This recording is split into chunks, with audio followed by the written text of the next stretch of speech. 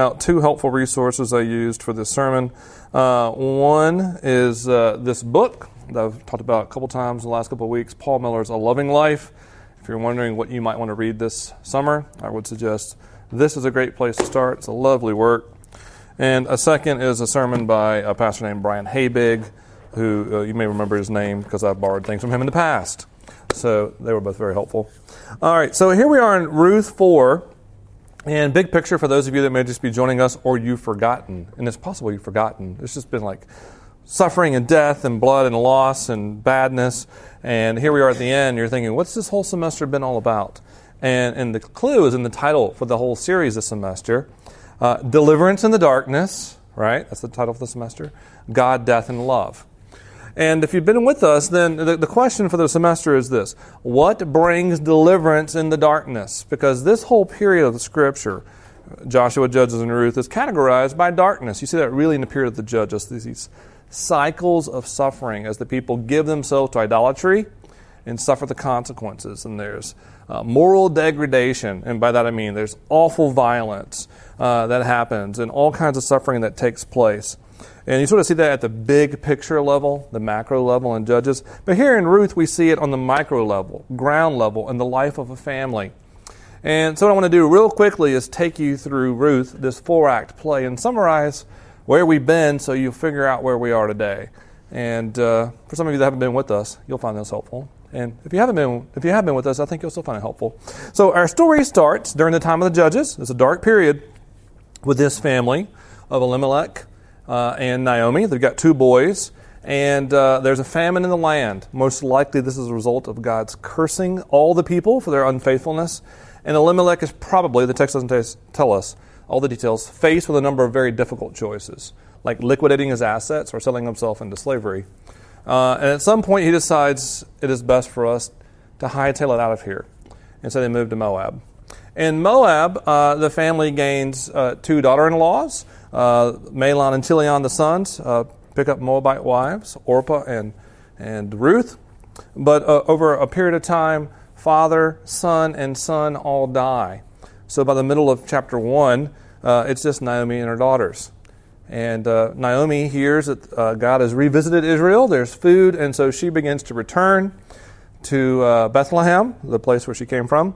Orpah makes a very practical, utilitarian decision and hightails it back with tears, but it makes more sense for her to be in Moab. But Ruth shows stubborn, stick-with-you, sacrificial love and says, I will not leave you. Stop trying to talk me into leaving you. And so when Naomi returns to Bethlehem, the townspeople who haven't seen her for years are like, hey, it's Naomi. And she says, do not call me Naomi, because her name means pleasant. Call me Mara, which means bitterness, because I left here full and I return empty.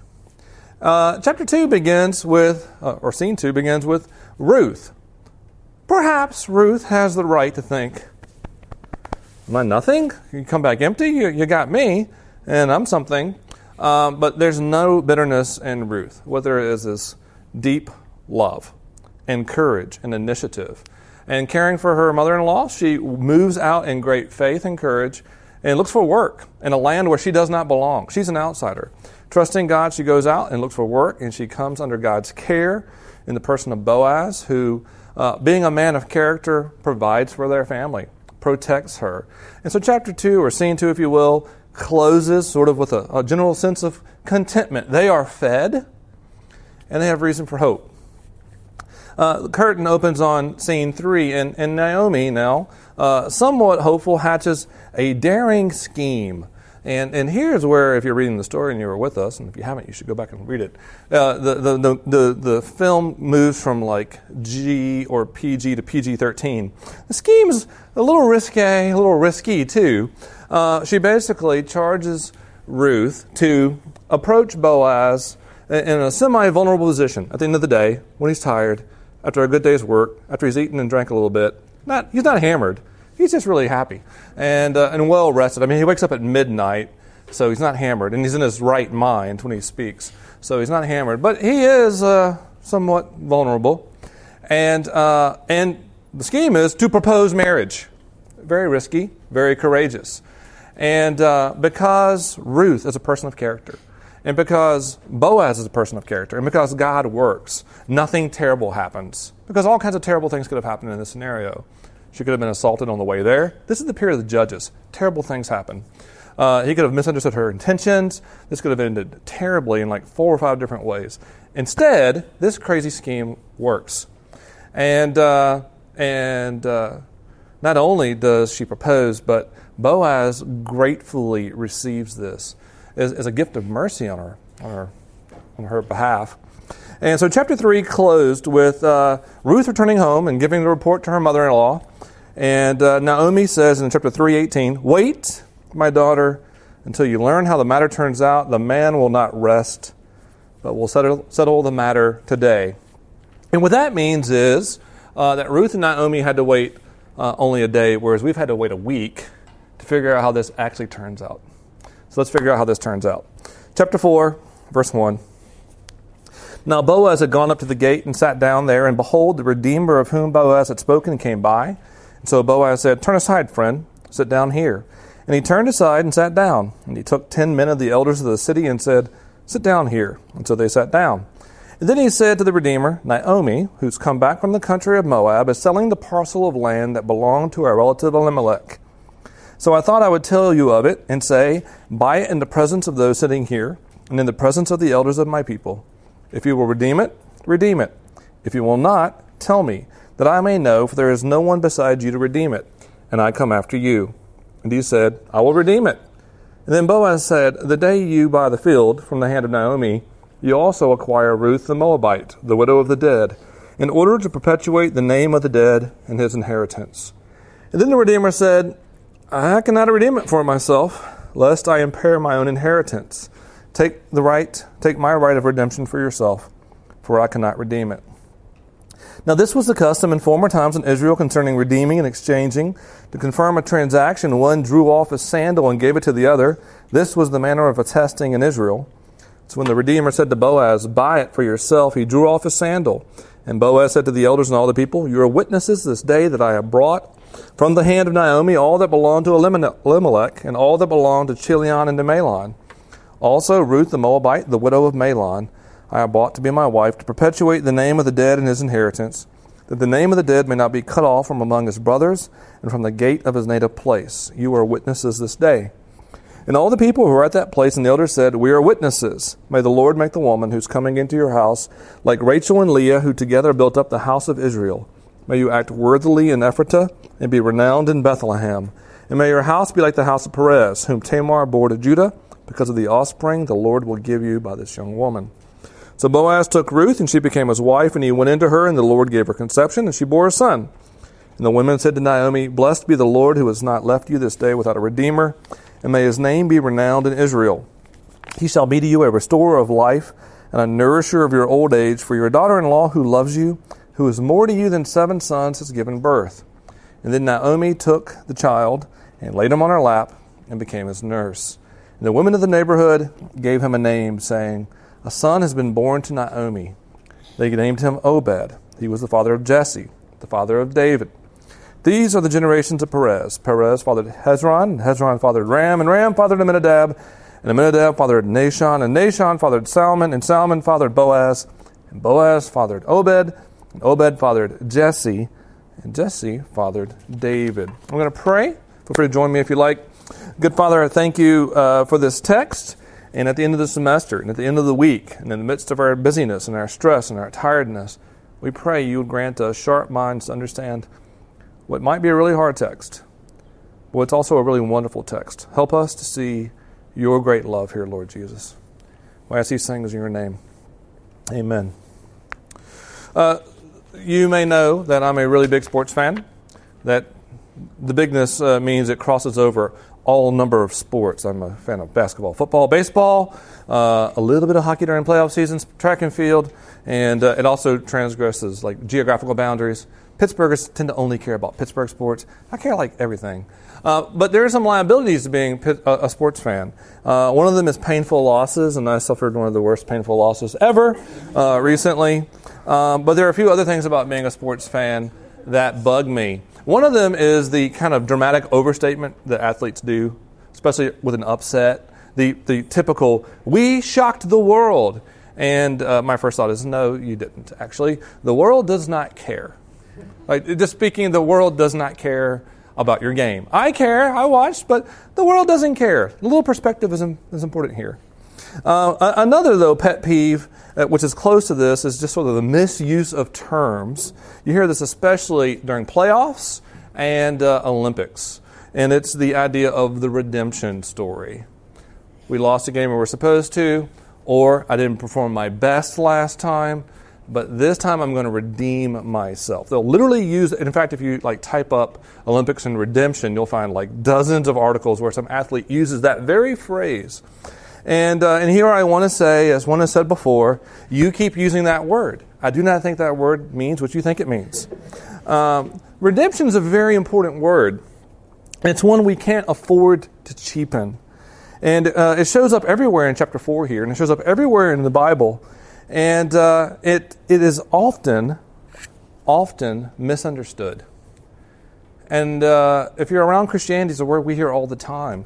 But that doesn't mean we understand it very well.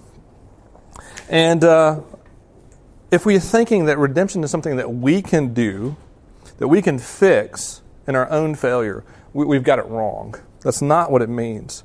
In Scripture, redemption is incredibly costly, and there's usually nothing less than life itself on the line.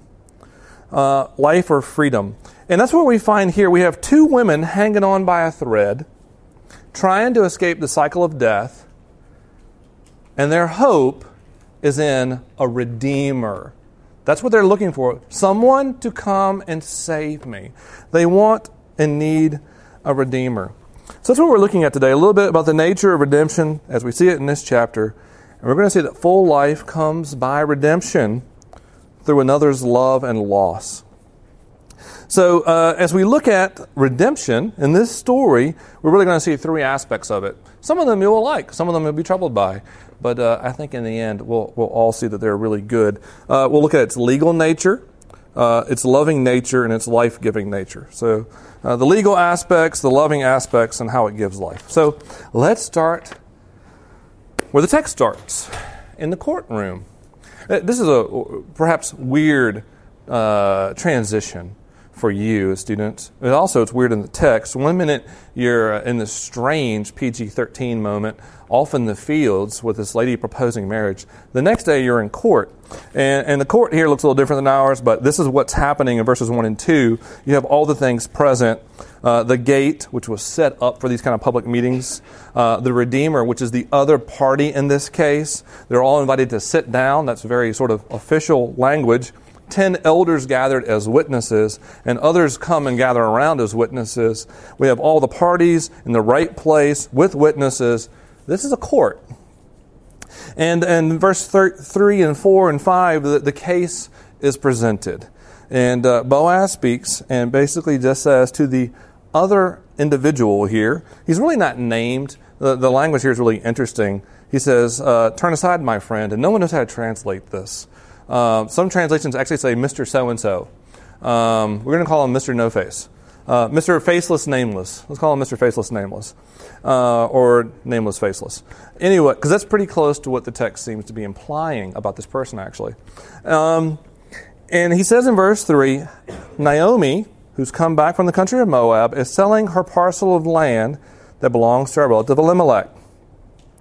And what's likely happened is that before Elimelech had to hightail it to Moab with his family, that he had probably been forced to liquidate his land. He probably also considered selling himself into slavery, but decided to leave before that. Now, this is not supposed to happen in Israel. It's not. God gives his people the land, and it's supposed to be held by families in perpetuity. They're supposed to keep the land because the land is vital for every family and individual's survival in an agricultural setting. But what happens when a family gets underwater, goes bankrupt, can't pay the bills, have a bad year in crops, blight comes, as happens in Judges, terrorizing hordes of foreigners, the Midianites, come down and eat and take everything like locusts and then run off. What happens? What do you do? And In this case, they sell their land, they liquidate it. But there's a whole chapter in the Bible, in Leviticus 25, that prescribes what's supposed to happen to help a family keep its land. And in a case like this, a near family member can be the family's redeemer. And what they can do is step in and buy the land, pay off the rent, pay off the debt, any number of things. But they redeem the family in regard to its land, so the family keeps its land. The redemption here is not a sacrifice, it's a payment that helps the family keep their land. They, in effect, rescue the people from their plight. And so that's the case law behind what's going on here. It happened very often. And Boaz is telling this guy, Naomi is here. Her land's over there in that guy's possession. It's our responsibility to redeem this land. And you're the first one that's responsible. And the guy here, Mr. Nameless, Faceless, is willing to do so. He's willing to do so. But there's more to this case. And Boaz opens his mouth in verse 5 and says, of course, when you buy the land, you also acquire Ruth the Moabite, widow of the dead. Not only was land supposed to stay in the family, families were supposed to stay together. Families were supposed to stay together. And I know a lot of you aren't used to families staying together. And you'll actually probably spend the next 20 or 30 years of your life wrestling with whether or not that's okay, that it hasn't. But there are lots of studies that tell us broken families and divorce has lifelong implications and repercussions on us as individuals, and certainly very damaging effects on us as a culture. And so God, through His law, fought really hard to keep families together. And, everywhere in the world but here, family is more important than individual. Only here is individual more important than family. We're the weird ones in this. So also in God's law, there's a prescription for what happens. This is going to be weird for a lot of you. No, it's going to be weird for every single one of you. There's a prescription for what happens in a family situation, when a man dies and leaves a widow without a child. It is that man's family's responsibility, if they have a brother, to marry that woman and to try to have a family with her, to continue the family line. And that's actually for the good of the wife as well. She has a family to care for her. Now, what's going on here is, in this case, this Mr. Faceless, Nameless, has two widows to care for. Naomi, the old one, who's never going to have a kid, most likely she's too old, and another young one who's a Moabite, a foreigner. And when he puts all this together, I've got two widows and the land, and one of them's a young foreigner, he backs out. I don't want to do this. He doesn't want to assume the responsibility anymore. And what we see instead is that Boaz is willing to. Now, it's quite possible, likely, almost certain, that some of you are, if not bothered, at least offended by this idea, especially of acquiring Ruth, the language of the text here. And so I need to talk about it. And I will, but I want to talk about it in this way in particular. First of all, remember, Ruth proposed. She wants this. At least it seems she does. She's going along with it. But also, behind all this legal prescription, is a fundamental reality that we can't escape, which is this: God cares deeply for the poor, the widow, the orphan, and the alien. Those four: the poor, the widow, the orphan, and the alien. Those four show up in the Old Testament over and over and over and over and over and over. I don't know how many times. I'm going to guess over 100. God cares for them more than anyone else does, and calls His people to care for them over and over. And it's for reasons of His care for them that He gives laws like this to protect them and to provide for them. What we're seeing here is God's heart for the weak and vulnerable. We don't see the nearest Redeemer's heart. He does not care. He wants the land. He does not want to care for these women. So He backs out. But Boaz does. He cares. And because He cares, and because He actually legitimately cares for Ruth and loves Ruth, He gladly takes the responsibility. And in verse 7, the case is closed. They confirm the transaction. They pass the sandal. They make sure all the witnesses saw this. And then what happens is the celebration begins. It's a little bit like a wedding. If you haven't been to a wedding, you're going to be going to a lot of them in the next 7 or 8 years of your life. So listen carefully. There are legal things that happen before the wedding and during the wedding. And then after the wedding, you can't escape it. There are legal things that happen. You have to go get a marriage certificate before I will even think about marrying you. Just can't do it. You got to bring it to the wedding. After you've done all the vows stuff, I literally will, you don't have to ask me to do your wedding. You can ask somebody else. It doesn't matter who you ask, though. They will have to say this. By the authority invested in me, and I will say Father, Son, Spirit, because I'm a churchman, but also by the Commonwealth of Pennsylvania, because they have legal authority in this state for weddings and deaths and births. I now pronounce you to be husband and wife. And then everyone wants to clap and say, no, it's not time to clap yet. Now I present to you mystery messages. Now, and then everyone can clap, and the celebration begins. And then, you know what? The legal stuff's not over then either. I got to go back and sign that certificate, or you're actually not legally married. All of which is to say, even in the midst of the most wonderful, loving transactions, there are legal implications and aspects. And that's what's going on here. It's possible you can look at this and say, I really don't like this. It's legal mumble. It's like faceless, nameless. I don't like it. It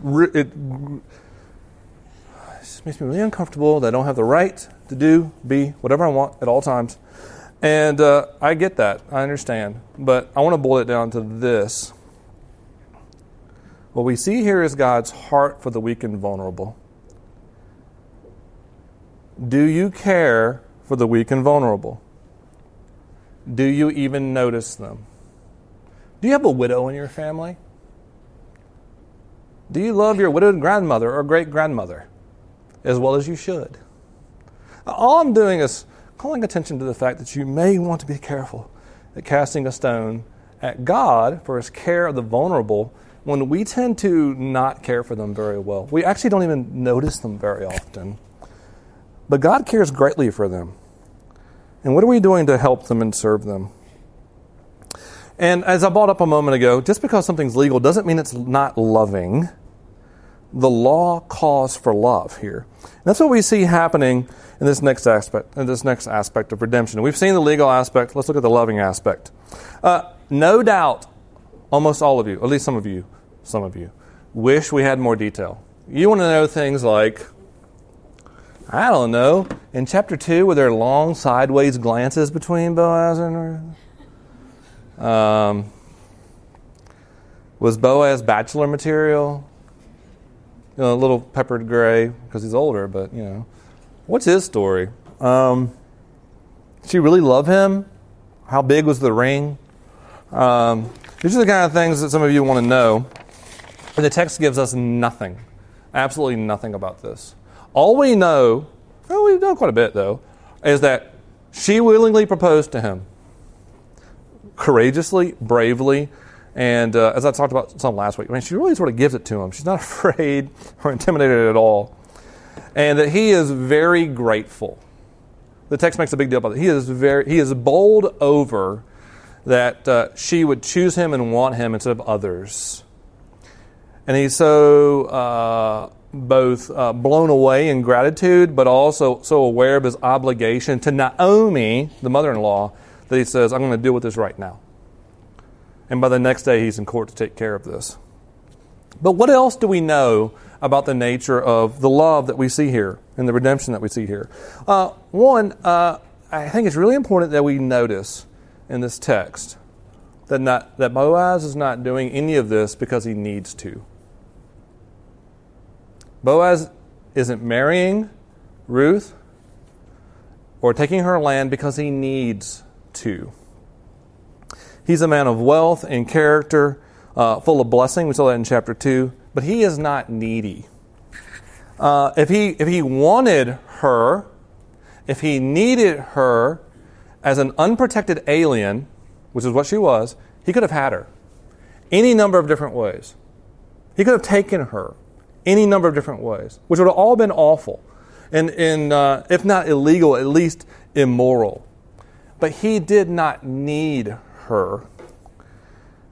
Instead, and this is love, he wanted her. He wanted her.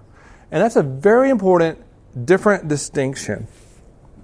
They needed him. They needed him because they were hanging on by a thread, financially and otherwise.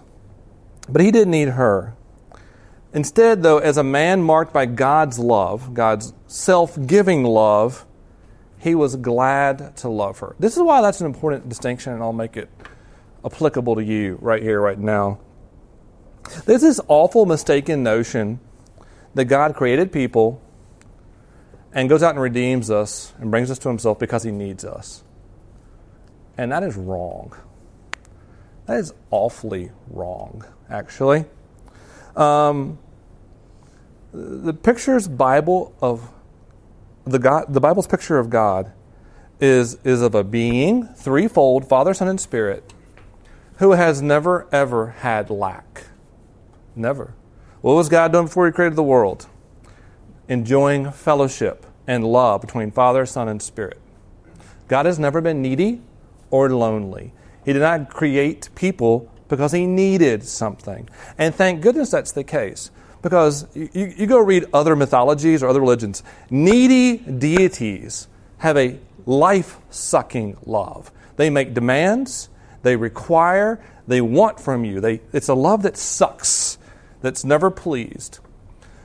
But a God who is eternally rich in himself with love has a love that gives.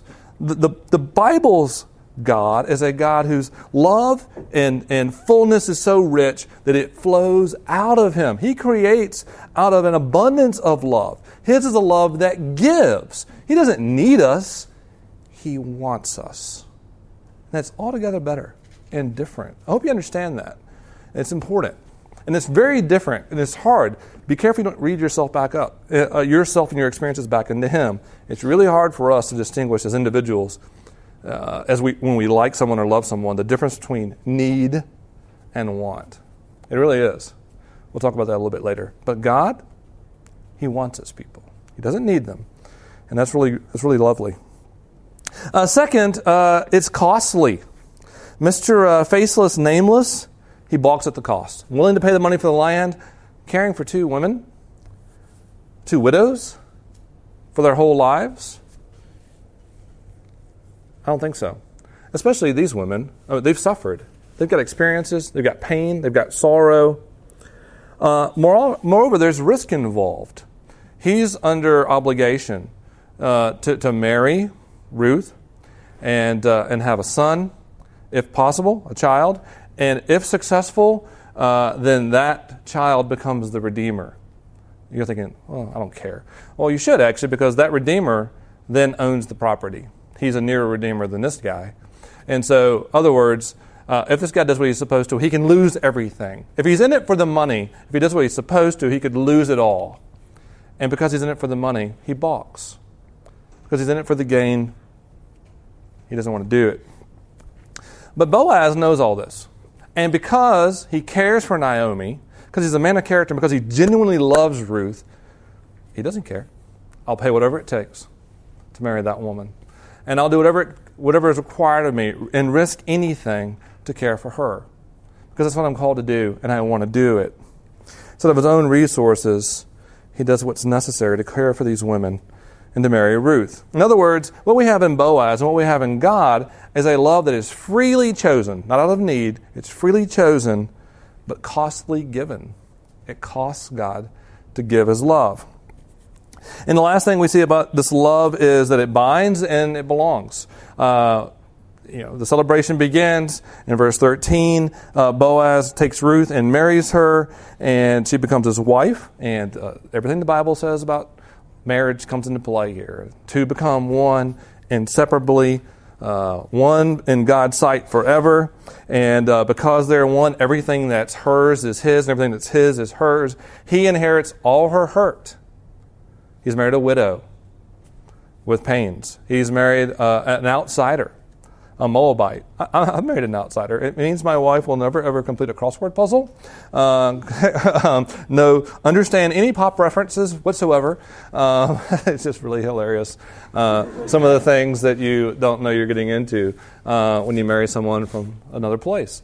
But there are other aspects of her being an outsider, the cost of which he won't understand for a long time. But he doesn't care because he loves her. And now, because of their marriage, she's an insider. She's an Israelite. She has all the full rights and responsibilities as the rest of them. She's in forever. The best example I can give modern day right here for us about what this looks like and what this means is one that almost none of you can understand firsthand, but one of you or two of you in a room can. So with apologies to one or two of you who will immediately be figured out as soon as I begin this illustration, perhaps the best modern day equivalent to what's going on here is an international adoption. So I've had a number of family. Why am I emotional about this? It's not me. So lots of family and friends have adopted from abroad, and lots of them adopted from here. And a significant part of the process of adopting a child from here or abroad is financial and legal. In fact, I had to run home last week after a large group and fill out a long reference form, a legal document for a friend who's trying to adopt. And the average cost for an international adoption is somewhere between $30,000 and $40,000. And, while this is going on, a family's here taking the 2 to 3 years it takes to accrue all the money and fill out all the paperwork, because the legal stuff is there to protect the child, right? You want to make sure you're a good parent, that you're fit for this. Meanwhile, there's some child in another country in an orphanage, parentless, or who doesn't know their parents, who's heard someone wants to adopt them. And they have hope, right? Maybe they've met in some visit. And they could not care less about the legal stuff or the financial stuff, right? They don't care. They don't even know what's going on. They just want to know, will this person who promised to come and get me actually come and get me out of this place? Will they come and rescue me? And eventually the day comes when this family who's worked really hard legally and financially comes and finally has this child and takes them home and brings them into their family, and they belong forever. Now, when that child is adopted at age 3 or 4, what do they understand of the legal and financial process? None. And should they care? No, not really. When they're 13 or 14, they may become aware of it and wonder, maybe in their teenage sulkiness. When that kid will probably actually understand what their parents went through in order to acquire them? Maybe when they're 30. When you're an adult. When you're like raising your own kids and you're like, wait a minute, I'm 30 now. It was about this time when my parents were 30 in a life like this, filled with crazy kids, that they decided to raise $40,000 and go through these 2 years of trouble to come and get me. And then maybe it'll begin to sink in, like maybe all that legal stuff actually is loving. Maybe there's something in that. And I should look into that a little bit more, because it shows me a little more deeply what it looked like for them to love me and bring me in. Here's the question for you. What did it cost God to rescue you and bring you back? What did it cost him? It's a lot more than 2 years of paperwork and $30,000. It wasn't gold or silver, not with perishable things like gold or silver, but the most precious thing of all, the precious blood of Christ. That's what it took to bring you back. Nothing less than God's own Son, his life and death. That's how great our need was. That's how great his love is. And that means this very idea of redemption and its legal aspects is loving, friends. And there's other legal things involved in God's loving you that are also very loving. Very legal words like justification. That's a legal word. It's a beautiful word. Adoption. These are all things that God has done to you and for you if you're his child. And they're really lovely. And it's like reading the legal paperwork. Maybe as you dig into it, you'll learn something about how much God loves you. And I would suggest maybe you look into that. What does it mean that God justified me, declared me right, and adopted me, gives me all the rights and responsibilities of his own Son? Like that 30-year-old adoptee, it's probably worth your time to poke around here in some of the legal language God uses to describe how he loves you. Oh boy, it's 35. I'm going to do this last one in 4 or 5 minutes. This keeps happening. Okay, legal, loving, life-giving. Last one. What we've seen so far in this beautiful little 4-act play is 2 people have given their lives, right?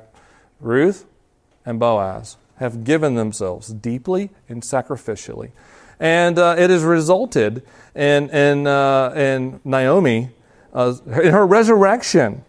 She's found it to be life-giving. Actually, you see this in a couple different ways.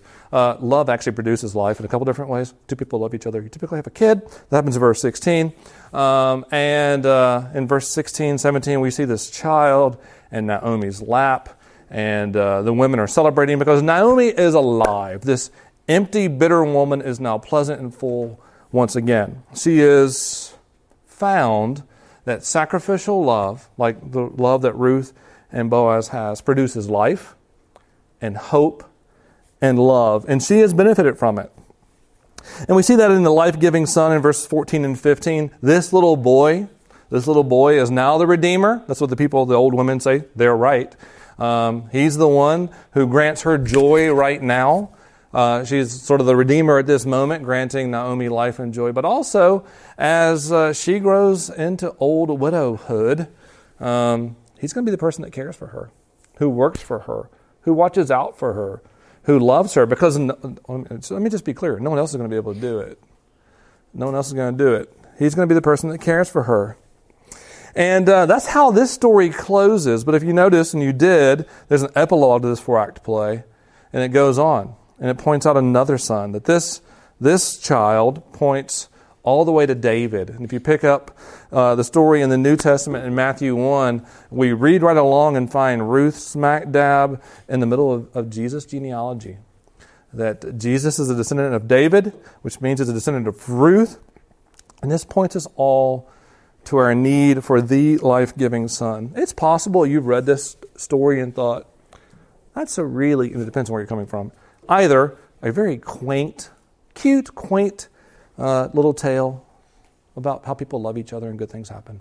Or some of you may be offended, like this is a patriarchal, woman-hating text about how men save women and women need to have babies to have life. And if you're offended by those kind of things, I'd love to talk to you about it. But frankly, what this text tells us should be equally offensive for everyone. It actually tells us that not a single one of us can get ourselves out of the cycle of death that we're in without the life-giving son.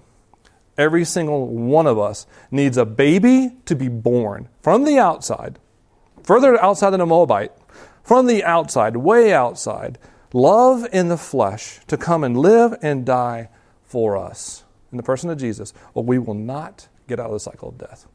That's what the Bible says over and over. If you're going to find redemption, if you're going to get out of the cycle of death, it's going to be because God himself loves you so much, doesn't need you, loves you so much, wants you so much, he will put himself in the cycle of death and bring you out, rescue you at his own cost. And I realize some of you may also be thinking like, well, that's not quaint. Sorry about the quaint part, sir. That's not quaint, but maybe I don't need that. And let me argue that you do. And I want to do this in one simple way. I want you to consider the way you love and the way you spend your life. Are you early Naomi bitter? Bitter at what God's depriving you of? If you love, is it a suck? Is it a want? Is it a, God, you haven't given me enough? God, I understand, I still trust you. I still believe in you, but you're just not giving me what I really need. Are you bitter? Are you wanting? Are you demanding in your love? I need more from you. I need more from you, and I need more from you, and God, I need you to give me a person. I need you to give me success. Is that the way you love others? I need. That's Naomi. And she's bitter. And maybe your bitterness is really quiet, but maybe it's there. Or do you have the love of Ruth and Boaz, which they've been so permeated by God's own self-giving love that they just give themselves away. It may kill me. Literally, I may give away everything I have, but I love you and I am willing to give you everything I have for your own good. That is Ruth and that is Boaz. They give and they give and they give. And it's because they understand God's love. That's the way he loves, and he gives himself away. Friends, This is the kind of love that we're supposed to have. And this is the kind of love that breaks through our own cycles of death when we understand Jesus' love and how he comes into the circle of death for us, the cycle of death, and gives himself. And when we take that person of Jesus and we embrace him and we rest in his love, we become like him. We start loving people like he does. And it brings life, and it brings hope, and it makes community, and it's beautiful. Let's pray together. Lord Jesus, we thank you for your great kindness and your great love. And Lord, despite the cost